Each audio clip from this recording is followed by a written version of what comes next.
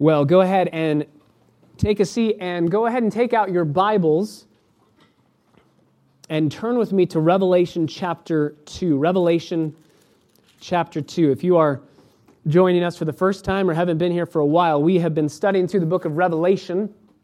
We are going to make our way all the way through it, Lord willing, but we have been hunkering down in these two chapters, chapter 2 and 3. There are 7 letters that Jesus has written to 7 different churches, historical churches. They're real churches in the history of the early church. These churches grew, these churches formed, and Jesus is writing these letters, chapter 2 and 3, in an apocalyptic book, as we've been looking at in our Sunday school hour with our brother Marty, who's been doing a masterful job going through observation, interpretation, application. As we look at the genre of this book, it's apocalyptic, but inside of this apocalyptic book, there are epistles. These 2 chapters are epistles. They're just letters that Jesus is writing to his church. A common theme that we've seen in these letters is the theme of faithfulness to the very end, persevering to the very end, enduring to the end, not compromising, not giving up, not giving way to false doctrine or to false deeds or to a lack of devotion. And this letter, in verses 18 through 29 of chapter 2 to the church in Thyatira, is no different.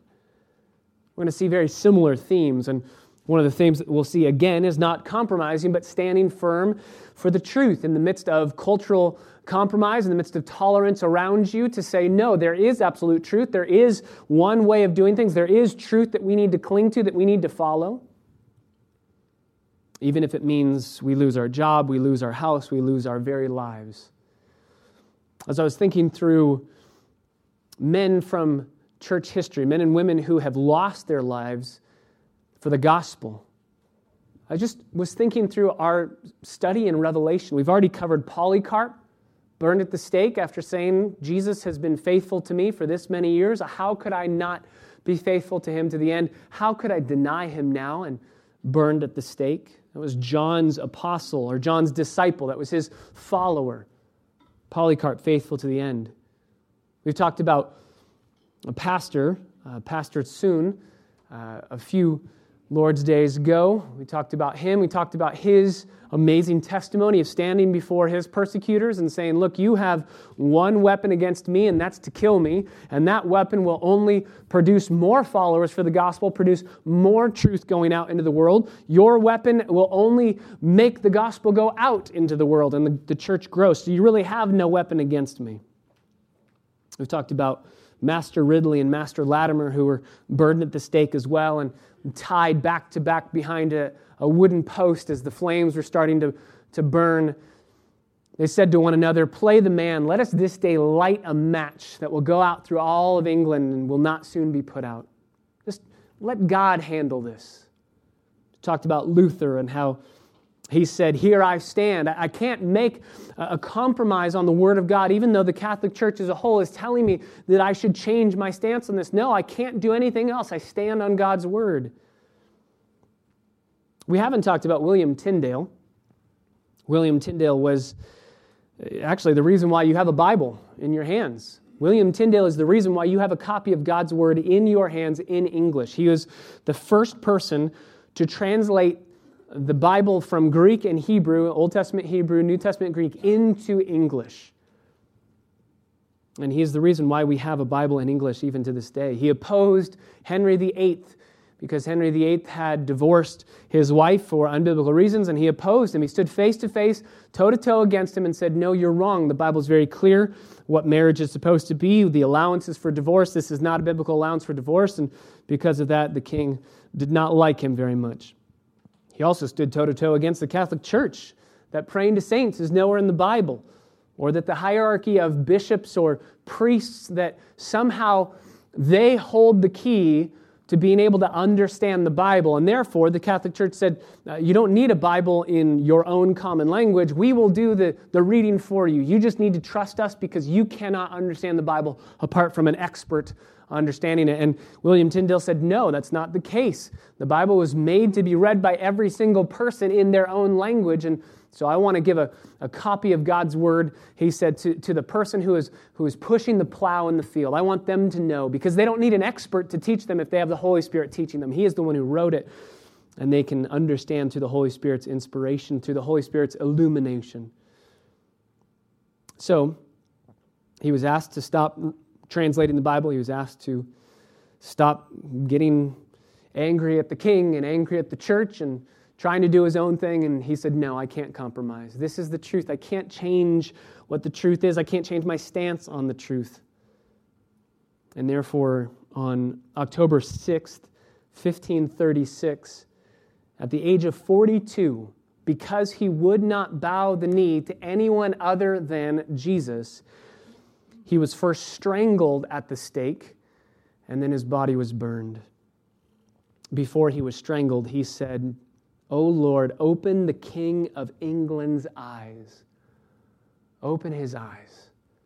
His prayer was ultimately answered because in 1611 there was a commission by the king himself. We know him, King James. He authorized the King James Version of the Bible to be translated and disseminated into the churches. But he would not falter. William Tyndale would not falter on this point. This is God's word, and we cannot make it say what we want it to say, or if it disagrees with something that we want to hold to, we cannot say, the Bible says one thing, but I'm okay to hold something else. So we've been going through these letters to these churches. We've seen the relevance to our congregation, to our culture, to our church, and to our landscape today, because we are going to go into the exact same battles that these churches are going through. Will you compromise when the going gets rough?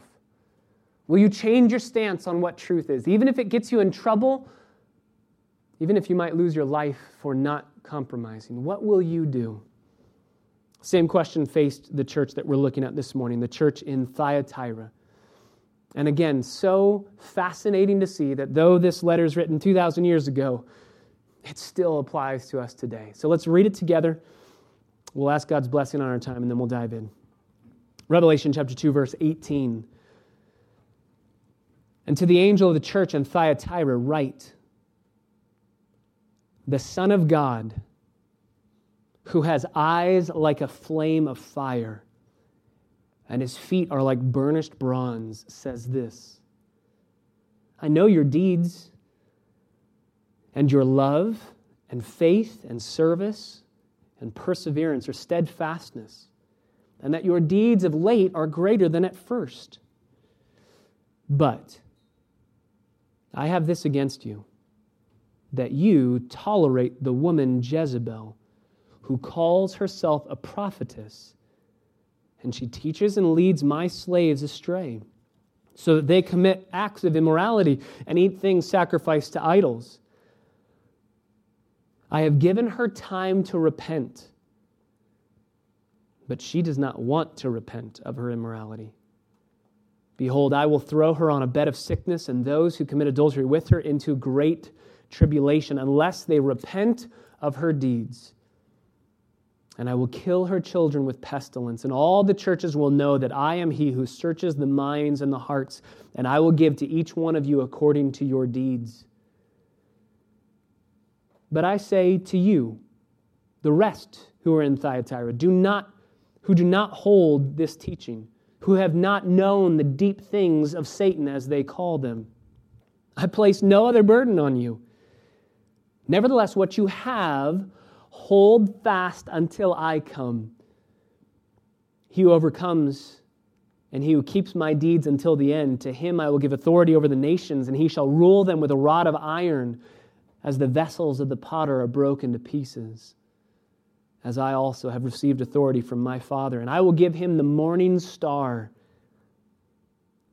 He who has an ear, let him hear what the Spirit says to the churches. Father, we come before you and we admit and acknowledge our need for help. Our fleshly eyes can see these words, and our fleshly mind can understand with reasoning what they are intending to say. but our hearts cannot fully grasp. Our spirit, our soul cannot understand the realities of what you are asking of us, what you are saying to us this morning, unless your Holy Spirit opens our eyes to see. This is a spiritual book, and therefore we need spiritual assistance. And that's why we pray every Sunday, Holy Spirit, open our eyes that we would behold wonderful things from your law. We can't see it on our own. So we renounce any form of self-reliance. God, I pray that your word would go forth in such a way that it would change us, change our affections, change our actions, change our attitudes, change our outlook on life. And God, as we've seen so often in these letters, make us faithful and fearless in the days ahead. We pray it all in the name of Jesus, our Savior. Amen. All of these letters follow the same pattern. We've seen them over and over again. It's a greeting. Every letter starts with a greeting, then a description of Jesus that's relevant to that church, then a declaration of what Christ knows, then a criticism, then a warning, then a promise, and an exhortation. This morning we are going to get through probably 4 of those, Lord willing, and then we will come back next Lord's Day and we will finish this letter to the church in Thyatira, and then we're going to spend the remainder of December just looking at Christmas. So we're going to take a break, we're going to pause at the end of chapter 2 in Revelation, we're going to pause, and then we're going to dialogue about Christmas, go through all sorts of different texts in the Gospel of Luke, and look at these different things just from a different perspective, a unique perspective through the Christmas season. But for this morning, let's begin by looking at the greeting, and we'll see how far we get through these points. The greeting, verse 18, to the angel of the church in Thyatira, to the pastor of the church in Thyatira. Thyatira is the smallest of the 7 cities. It's the smallest of the 7 churches. But interestingly enough, even though it's the smallest of the 7 cities and the smallest of the 7 churches, it receives the longest of all of the letters. More ink is spilled on this letter than on all of the others. Its name means sacrifice. Thyatira just means sacrifice. It sat about 45 miles away from Pergamum, east of Pergamum. Remember this circular postal route starting in Ephesus and going to end in Laodicea. It used to be a very strong military outpost. It was placed there back in the Greek days as a stronghold to slow down incoming attacks to Pergamum. It just was a military outpost city. But when Rome began the Pax Romana, that era of peace around 30 BC, the military significance and need of the city just went away. So it transitioned into this textile industry city. It was known for dyeing fabrics this purple color. We actually know a woman who is from this city in Acts chapter 16, verse 14. If you remember Lydia, it says Lydia in Acts 16 is from Thyatira, and she was a seller of the purple fabrics. And she, as a convert in probably the ministry of the church in Thyatira, goes to Paul and is taught by Paul and helps start the church there in Acts chapter 16. The purple dye that is mentioned in Acts 16 was really, really expensive. It was very rare. It only came from 2 sources back then. Number 1, it came from a shellfish, and from the throat of the animal. You had to squeeze the throat, and only 1 drop of purple dye would come out of the animal's throat. So imagine trying to dye a garment purple. You'd need a lot of these different animals, and squeeze their throat is a huge, arduous process. Roman writers that we have today that we can see how expensive this purple dye was. Even just 1 pound of it couldn't be bought for 1,000 denarii. So a denarii is a day's wage. So 1,000 days' wages couldn't even buy 1 pound of this purple dye. So they had to find another way to get this purple dye. And so the way that they found it was in the city of Thyatira. There was a root. It was called the madder root, and the madder root grew plentifully around Thyatira, and it would produce this purple dye. So Thyatira became this huge commercial city, producing a lot of different trades and guilds and unions. The most famous of them was this purple fabric dye.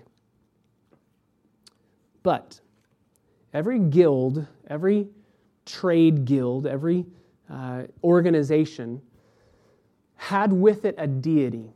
Thyatira was not known for emperor worship very much. It wasn't known for worshiping all these big gods. There was no huge temple to Asclepius like we've talked about with these other churches. But this city was known for all of these different guilds that had a deity overseeing the trade union and the trade guild. They had a patron god, if you will, a patron deity. And in order to work in the specific guild, you had to attend a festival to worship that deity. And in that festival, you would eat food that had been sacrificed to the idols, and then you would participate in sexual immorality worshiping those idols. So therefore, if you wanted to work in one of these trade guilds, in one of these unions, you needed to go through the process, through these festivals of worshiping these deities and of being involved in sexual immorality.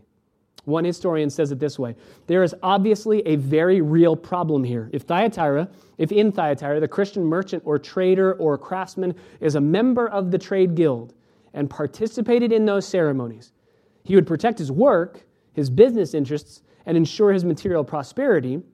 But if he refused to become a member of such a guild and refused to participate in its ceremonies, he was very definitely committing commercial suicide and would very soon be faced with poverty, even bankruptcy. So before a Christian in Thyatira was the decision, do you work or do you follow God? That was the decision. What are you going to do? Are you going to go to the festivals? Are you going to participate in the festivals? You're not going to go? What do we do? And again, this is incredibly relevant for us today. What are you going to do in your own business when faced with a dilemma? Do I bow the knee to Jesus and obey Him in this, or do I bow the knee to the culture, to the people around me, and to the sin that's going on in society? That's Thyatira. That's the city. And so Jesus says this is a letter that's going to be written, given to the pastor, the angel of the church, the pastor of the church in Thyatira. Number 2, we see the description of Jesus. We see the description of Jesus. And there's really 3 descriptions here. First is that He is the Son of God. We'll look more in detail about that and why that's relevant to Thyatira next week, Lord willing. But Son of God, He is deity. He is God. And He has, number 2, eyes like a flame of fire. If you remember back in chapter 1, all of these descriptions of Christ are taken from chapter 1, the vision that John saw of Jesus. His eyes, Jesus' eyes are a flame of fire. This is an allusion back to Daniel chapter 10, verse 6. Flaming torches in His eyes that penetrate. They have kind of laser vision going out into every single human heart. He has holy intelligence. Nothing escapes His sight. Nothing is hidden from Him. Nothing is secret. As Hebrews says, everything is laid bare before Him. These eyes of flaming fire are a sign of His omniscience. He knows everything. He sees everything. All of man's ways, Proverbs 16, verse 2 says, are clean in His own sight, but the Lord weighs all of the motives.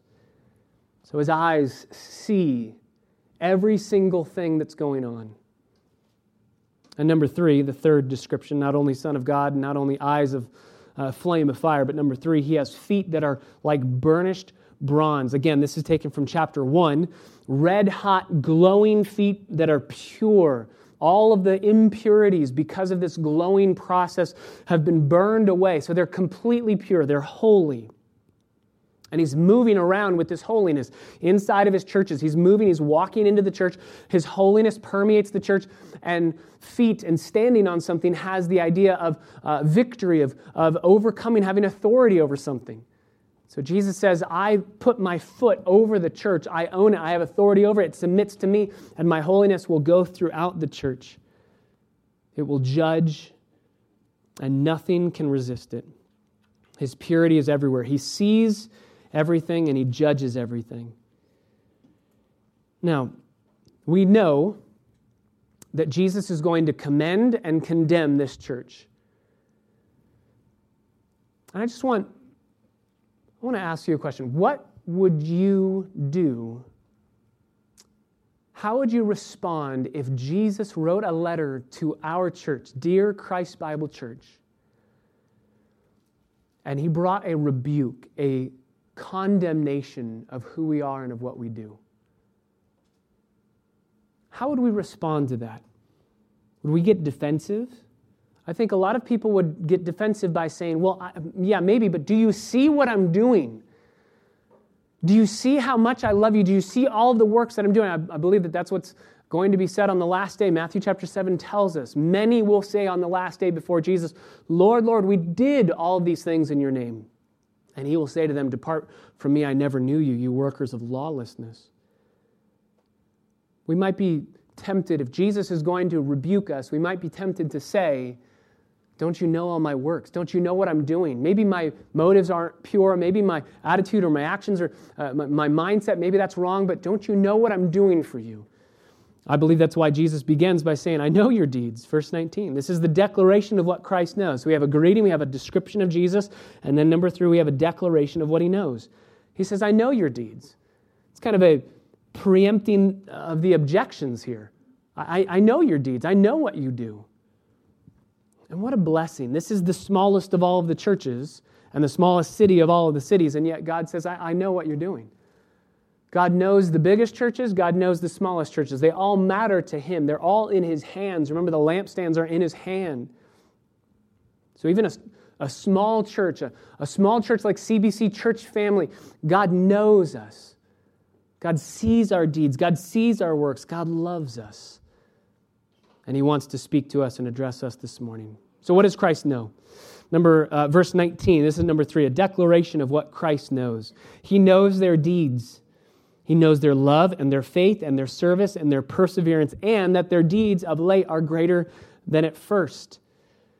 This is a beautiful list. That in the original language, it's very clear that the first 2 are the motivating factors for the second 2 in this list. We've talked before in Sunday school about lists being important as we study them. This is a list. I know your deeds.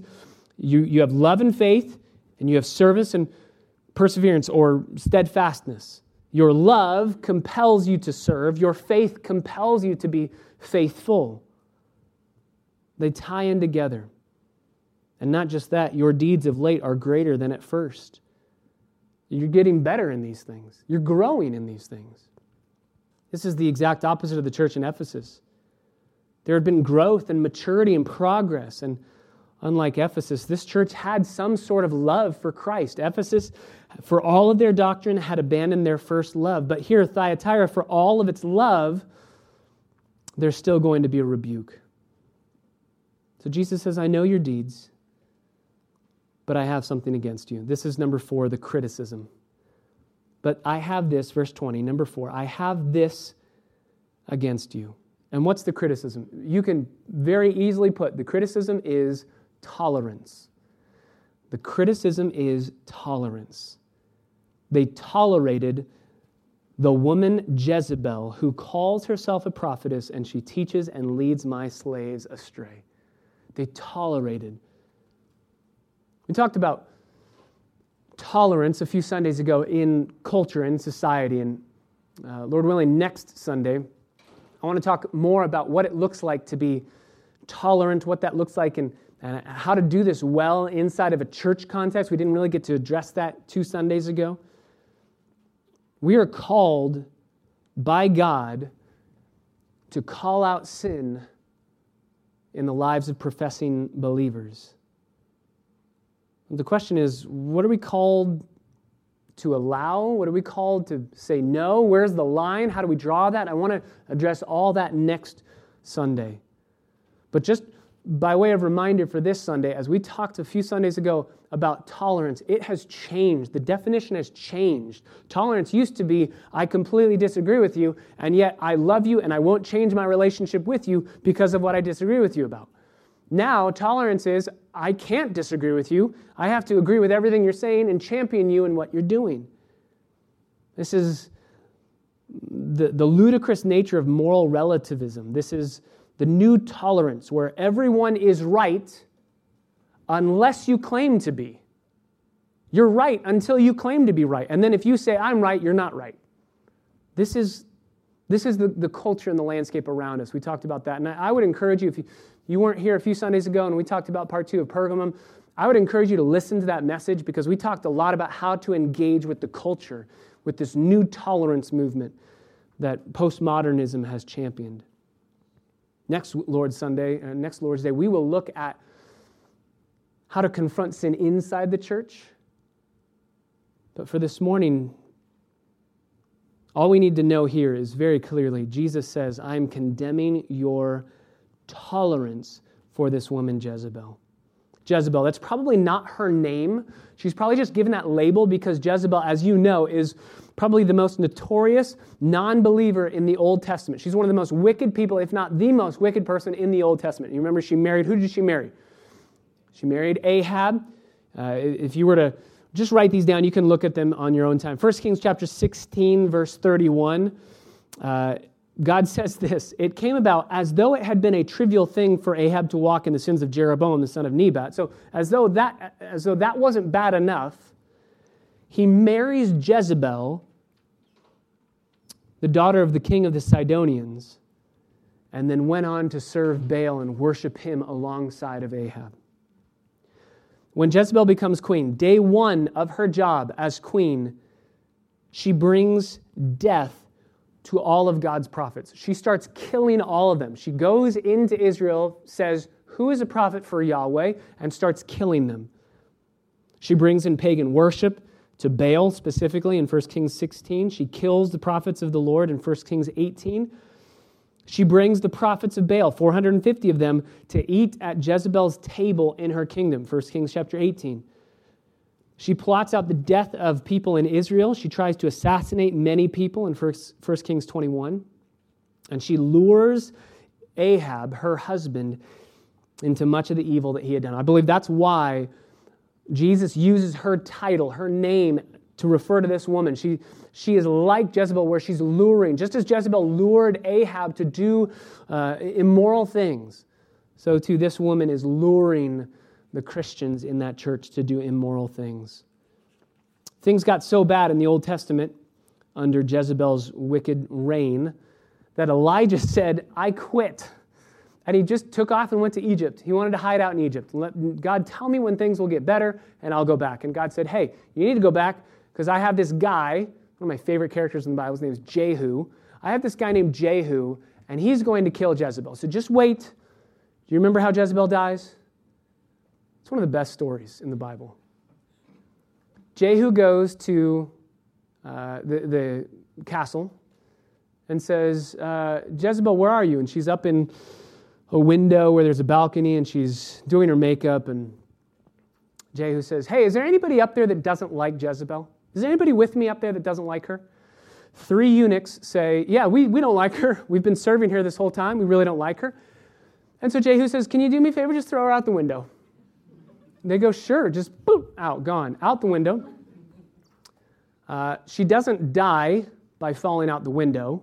If you remember correctly, she dies by being trampled by a bunch of horses that just so happen to be tied to a chariot that's right where she lands. So she lands, they get spooked, they start trampling her, blood's everywhere. Jehu says, yeah, my work here's done. He leaves. He says, I'm going to come back and I'm going to see what I have to do in this kingdom. Maybe I have to make sure she's good and dead. When he comes back, you remember it had been prophesied what was going to happen to her body. She was so wicked, so cursed by God, that God said her body's not going to have a proper burial. That meant you were cursed by God. So when Jehu comes back, he cannot find her body. All he can find is her skull, the palms of her hands, and her feet, because the rest of her body, like God said, was eaten by dogs. And Jehu goes, great, my job is definitely done here. This is not a typical Sunday school lesson that you get when you're in Awana. I don't know what Kim would do for the take-home craft on the Jezebel death story. I don't know what that would look like, but parents getting that, there'd be a lot of explaining to do when they see the end of Jezebel and Jehu's crazy reign.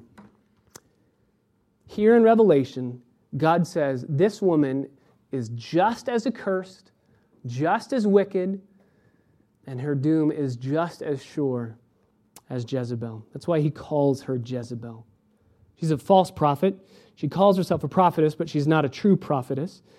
She teaches and leads God's slaves, this is middle of verse 20, astray, so that they do 2 things. They are committing acts of immorality and they're eating things sacrificed to idols. This is What happened in Thyatira? If you wanted to maintain your business, you would have to go to these festivals, you'd have to eat the things that sacrificed to the god of your trade guild, and you'd have to commit immorality as worship to that god. So Jezebel has lured them into saying this is okay. Somehow this compromise has happened so that the people in Thyatira, the believers, are saying this is okay. Now, Jesus says, verse 21, and I want you to just make special note of verse 21. I have given her time to repent. I've given her time. Many people will say what is about to come in this passage where he says, I'm going to throw on her bed of sickness and bring great tribulation to her and anybody who follows what she's doing. Many will say that's really harsh of God. I get this a lot, even as I teach here at school. Students will say, God's really mean. He's harsh. And I'll say, can you give me an example? And they'll say, well, like the flood. God destroyed all of the earth through the flood. And my question is, did he do it in 1 second? There's going to be a flood. Poof, flood. No, he said it's going to take decades for Noah to build the ark. It's going to take a lot of time. And all of that time has been given for the people to repent. Noah is preaching, repent, repent. I'm not building this boat for no reason. Students will say, well, what about Jericho? He destroyed a whole city. Well, number one, they knew about God because Rahab, you remember, she says, we've heard of this God Yahweh, and I repent. So he had given them time to repent. But even then, when Israel shows up, crosses the Jordan River, enters into Jericho, God does not say, now destroy the city. 7 days, march around one time each day, and on the seventh day, march around seven. You have 7 days to repent. Israel's standing at your city walls. You can repent. Does God bring judgment against sin? Absolutely. But here we see the grace of our God. I have given her time to repent. I've told people to tell her this is wrong. I have encouraged believers to go to her and to say repent. I've given her time to repent.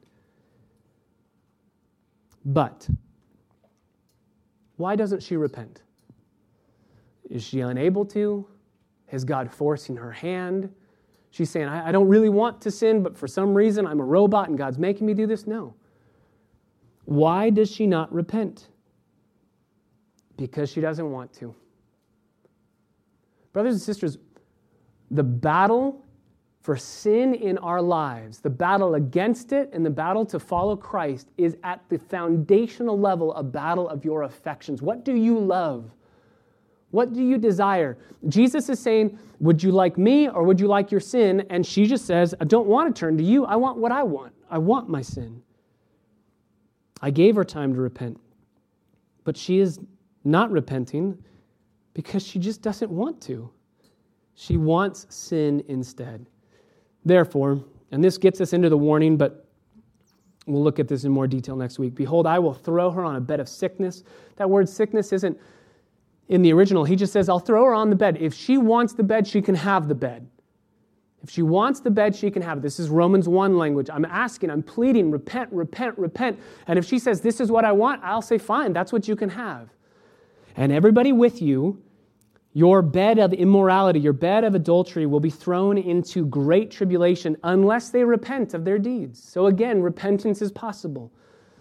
But if they do not repent, verse 23, I will kill her children. I don't think that's biological children. I think that's figurative. Her followers with the pestilence, with death, and all the churches because of that will know that I am he who searches the minds, searches the hearts, and I will give to each one of you according to your deeds. They will know. Judgment brings the fear, healthy fear of God.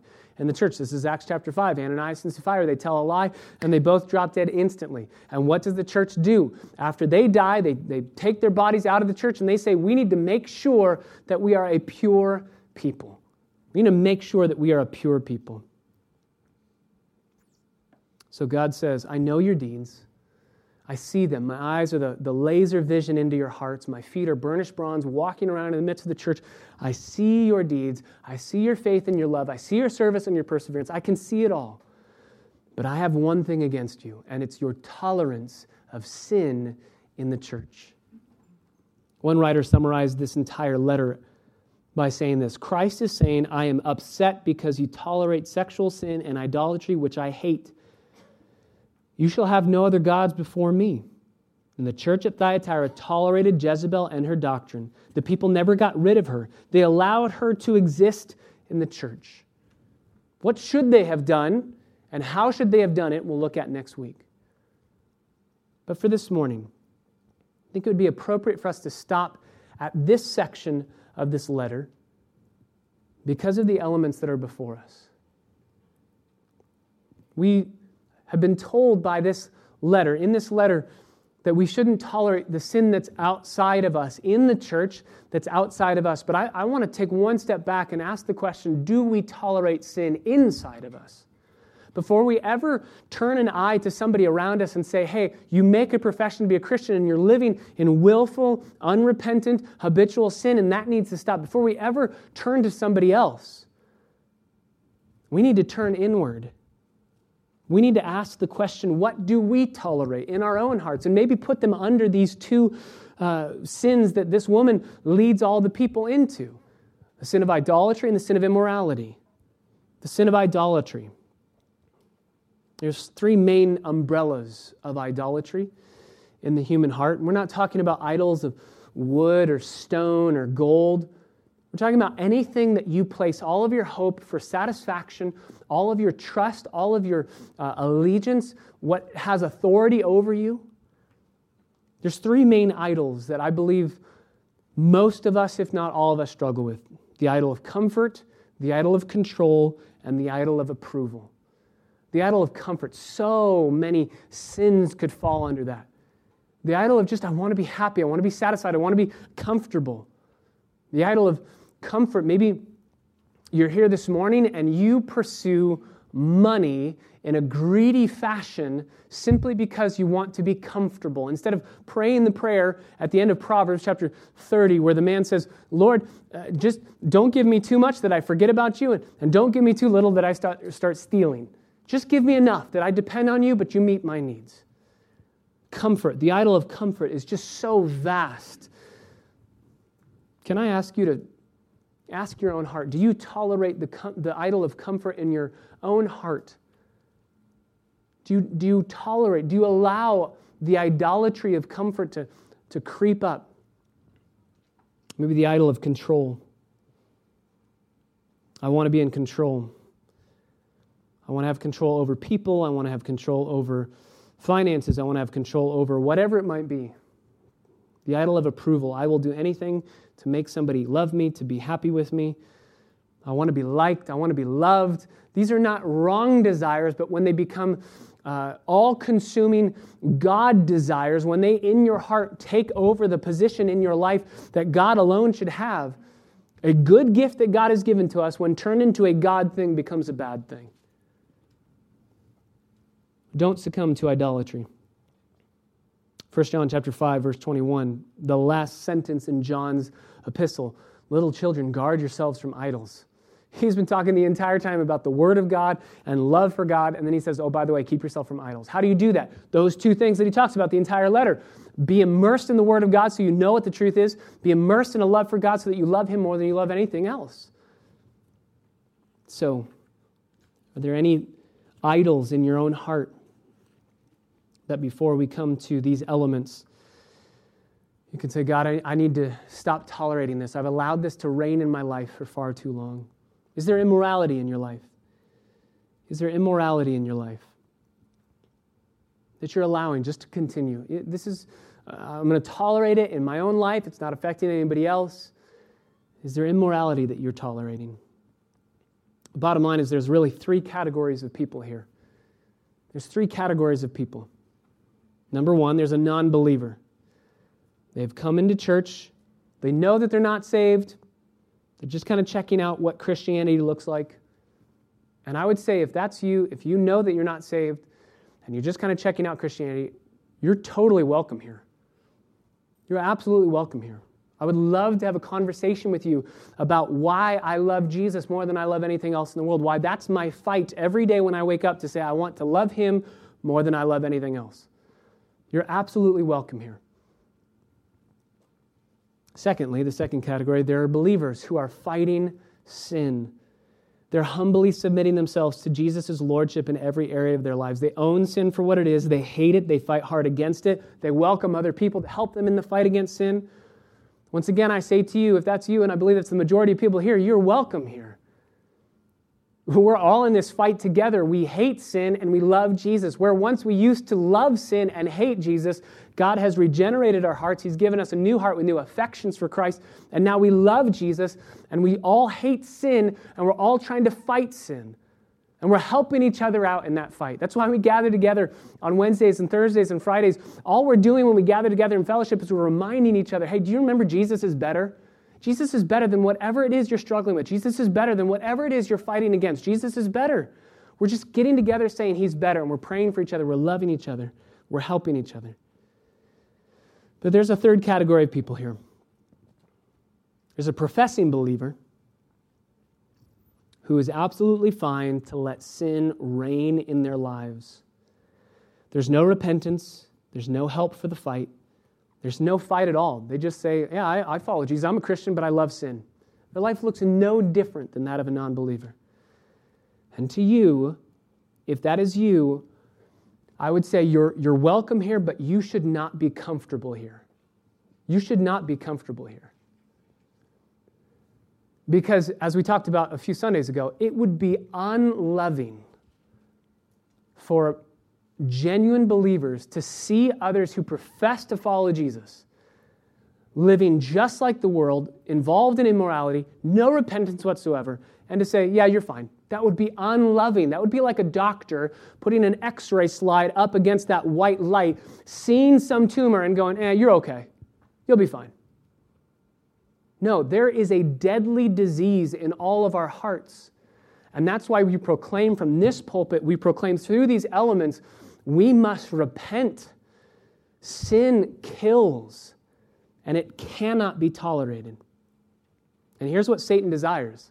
Satan does not want to push any of us away from Christianity.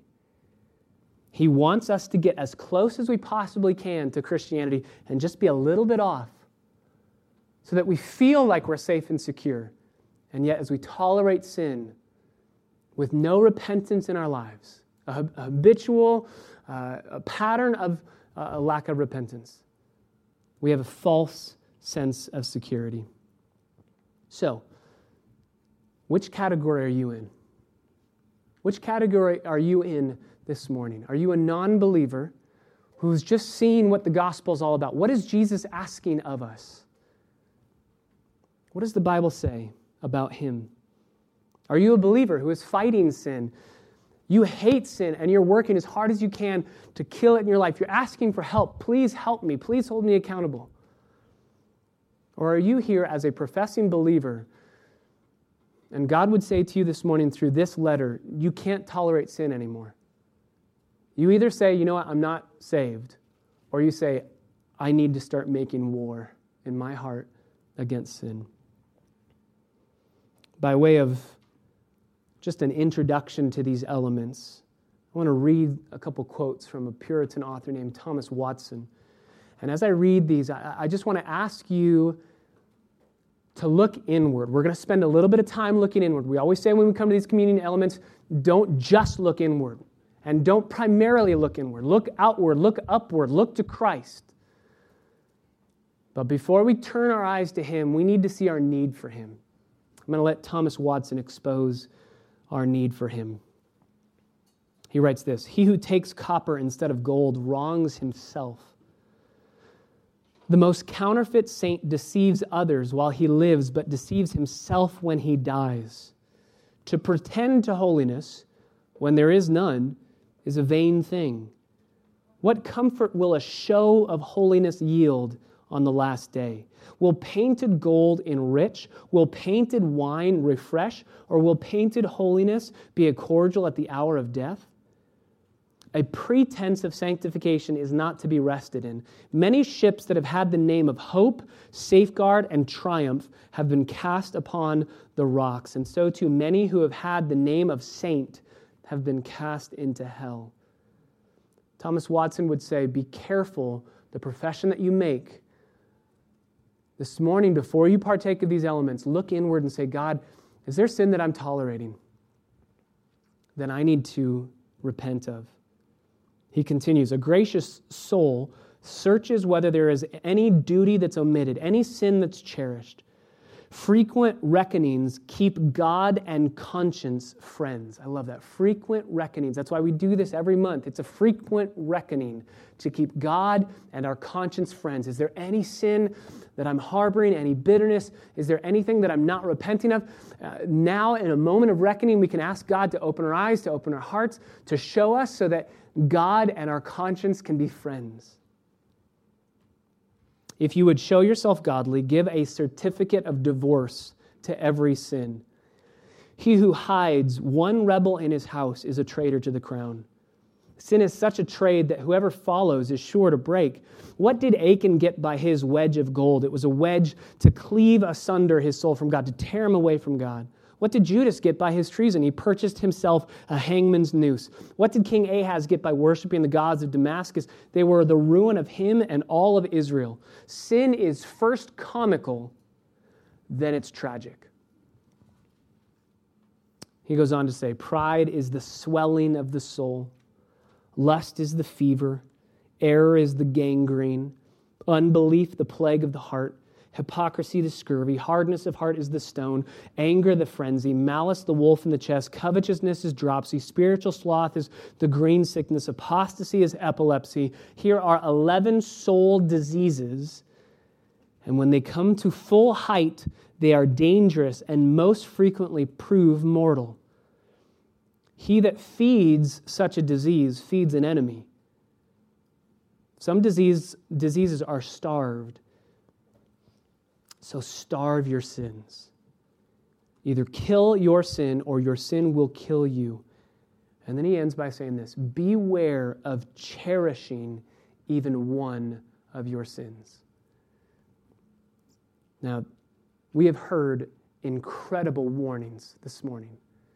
Don't cherish sin. Don't harbor sin. Don't allow sin to grow in your heart. And the warnings are good. The warnings help us, and the warnings need to be there. But even in these letters, Jesus doesn't end with warnings. He ends with the promise of himself.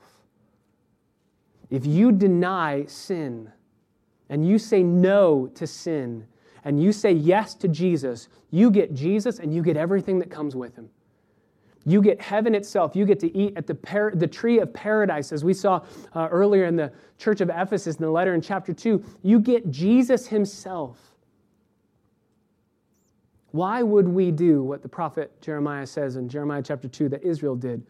Hew out for ourselves broken cisterns that cannot even hold water and try and find satisfaction in the mud and goop there. Why would we do that when there is a fountain of living water, fresh springs that Jesus says, come and drink here and you will have water everlasting. Your thirst will always be quenched, and then you'll be able to give that to others. So brothers and sisters, there are warnings that we need to hear, and we need to judge ourselves accurately even through these elements. But these elements are given to us as that promise. That if you turn from sin and you trust the Savior, you get something infinitely more satisfying than sin. Oh, sin can give you pleasure for a season, and in the end it gives death. Jesus gives eternal life in the here and now to be lived, to be cherished, and in the end you get even more life. So, this is what communion is for. It's a reckoning. It's a time of reckoning, and it's a time of rededication to remind ourselves. It's a renewal. It's a vow renewal with God.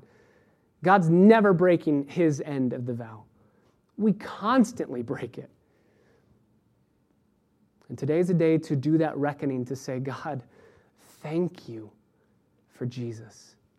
And if you can cling to the gift of Christ himself and drink from the fountain of living water, you will taste a glory that is so infinitely satisfying that you will then go back to sin and taste it and go, oh, that's disgusting. I don't want any of that. And God will grow in your heart a love for Christ that overshadows and destroys every other sin in this world. Father, we thank you so much for your word. We thank you for your amazing love, that you would give us yourself, that you would give us Christ. Father, you would send him to earth to be born, to die, to bear our sin, and to take away our shame, our iniquity, to take it all away. What gift. What amazing grace to be given the gift of Christ. We want to cling to him. We want to look inward, and we want to fall woefully short. We want to see that there is sin that we need to deal with, that there is a sobriety that's happening in these moments of the vow renewals to say, in this moment of reckoning, I need Christ. He alone is my standing place. He alone is my righteousness. God, I pray for all of us, for those in this room who would say, I know I'm not a Christian, I'm just checking this out. God, I pray that they would see the severity of sin, but they would see the beauty of Christ being given to them in place of their sin to take it away and to give them satisfaction. God, I pray for all of the believers in this room that we would do the work of slaying our sin through the Holy Spirit and through the Word, and that as we do that, we would find Christ all the more sweet. God, I pray for any in this room who claim the name of Christ, but live no differently than a non-believer. That this morning there would be a reckoning, a careful reckoning. And that we could all come to this table and saying these words on our lips, what gift of grace is Christ? Help us to abandon sin and cling to him. The men are going to come now and pass these elements out as we sing. Take them, just hold them. We will partake of communion together as a church family, so just hold on to them. And if you are in category 1, you are a non-believer, just checking things out. Thank you for being here. You're welcome here, and I'm glad that you're here. Just let these elements go. They're for believers. If you're here in category number 3, and you profess to be a Christian, but you are living in unrepentant sin, rebellious against God, I would plead with you just to let these elements go. The Bible says you would drink judgment upon yourself if you were to partake.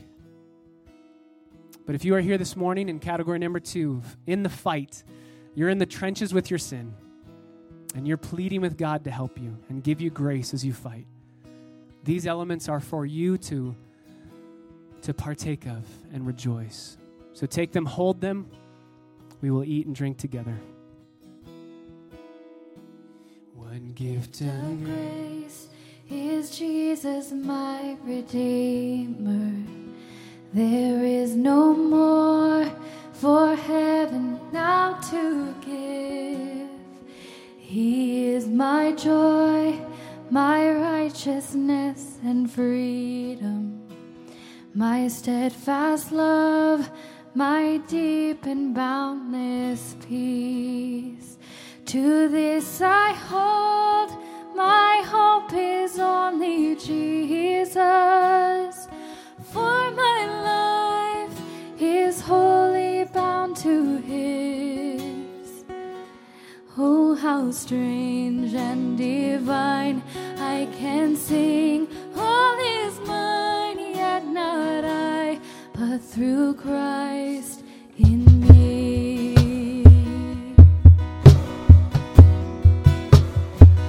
The night is dark, but I am not forsaken, for by my side the Savior, he will stay.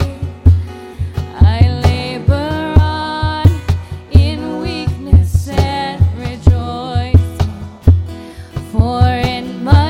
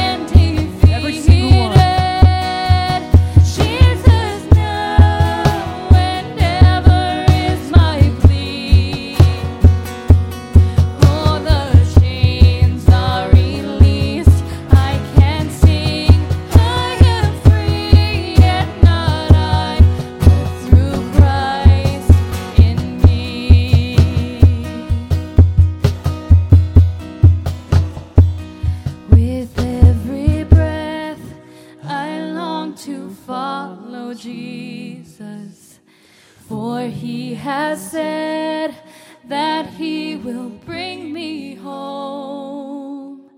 And day by day, I know He will renew me until I stand with joy before the throne.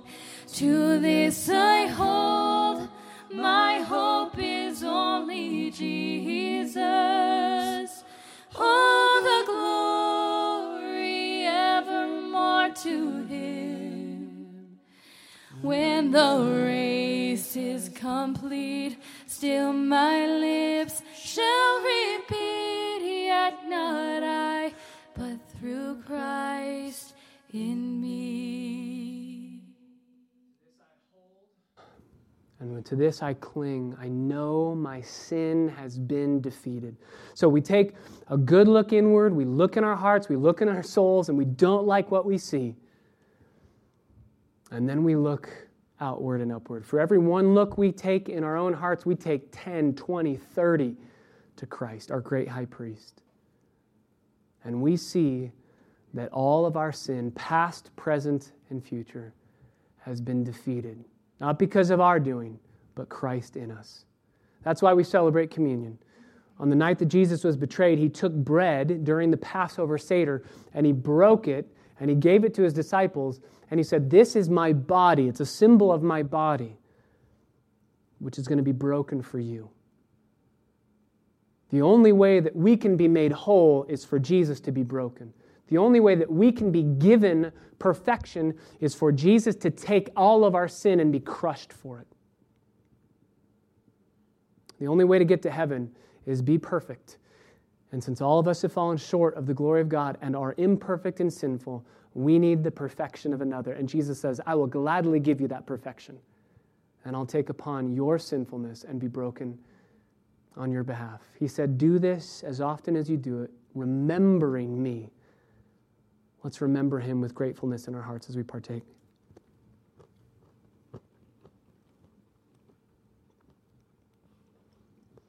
And during the Seder, He took a cup filled with wine and He passed it around to His disciples and He said, "This is the cup of the new covenant I'm going to make with you. I'm going to ratify it in my blood, in my death, in my resurrection." What can wash away our sins? Nothing but the blood of Jesus. The blood of bulls and goats does not take away ultimately our sin. And so Jesus said, "I will shed my blood on the cross because I love you." You cannot do anything to get to God on your own. So Jesus said, "I will do everything to get to you and bring you safely home." As often as you drink this, do it in remembrance of me, Jesus said. Let's partake together. Father, we thank you for your amazing grace. And we want to resound through song, not just with the song of our lips, but how we live as we walk out these doors. Grateful for amazing grace. I pray in the name of Jesus, our Savior. Amen. Let's stand together and just sing Amazing Grace. Amazing Grace.